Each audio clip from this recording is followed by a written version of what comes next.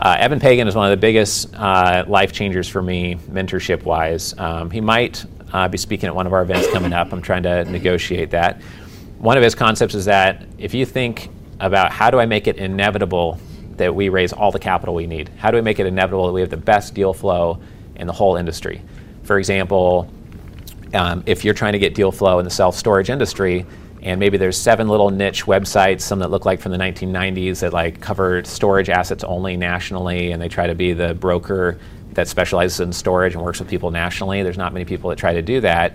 But if there's only 7 of them and 3 seem to be the most active, and you approach those 3 and try to invest some of your money to help them either modernize their brokerage or support them, and now you own 5 or 10% of that brokerage business, and you get a first look or get to cherry pick their real estate deals in storage, or you tell them, hey, look, what fee do you usually get? And they say, 2% or 3%. And you say, okay, give us an hour and a half before you publish any deal, send it to anyone else, and if we take the deal, in return for showing us the deal first, then we will pay you 4.25%, or we'll pay you time and a half the normal fee you get, but we want a 90-minute look at it before you put it out to your list. If we say yes, then we have to go hard on the deal within X number of days, or we have to put a real offer down within X number of days.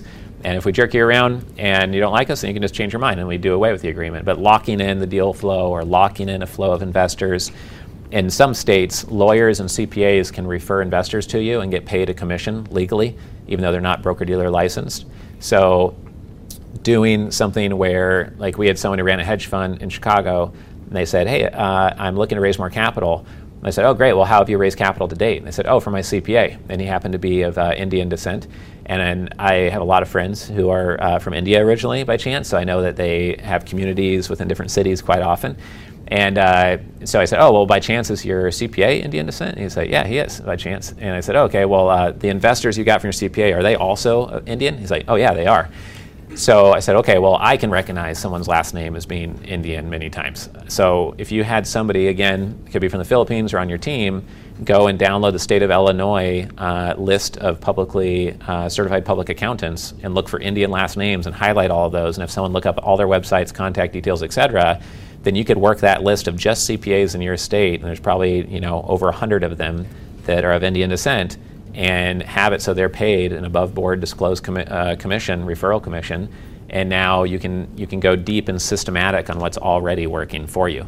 And those people have an affinity because you're local to them, you have things in common, you might be the same religion, might go to the same festivals, et cetera. So when I talk about being systematic, it's about that, and maybe it doesn't make it inevitable by doing that, but maybe if you went to every CPA conference association event in the state of Illinois because you had success with one CPA, and you went deep on Indian CPAs, and you went deep on Indian community events, that sounds like something that's close to inevitable, that you would raise a lot more capital than you are right now. So we often try to zoom in on what has momentum and take that and try to make it more exponential if you can, or acquire something to make it exponential. So Eben Pagan taught me how to do that, completely changed our business. Our 3rd year in business, we did 7 figures in revenue, and we started with no money in the bank account. I had a $1,000 a month rent in Harvard Square in a basement, 300 square foot studio apartment. It was literally underground with a little tiny window. And the first month we were in business, we had $600 in the bank account, not enough money to pay rent the first month when I started Family Office Club. So, you don't need tons of resources to do this stuff. But Rockefeller is the one that made this strategy so famous.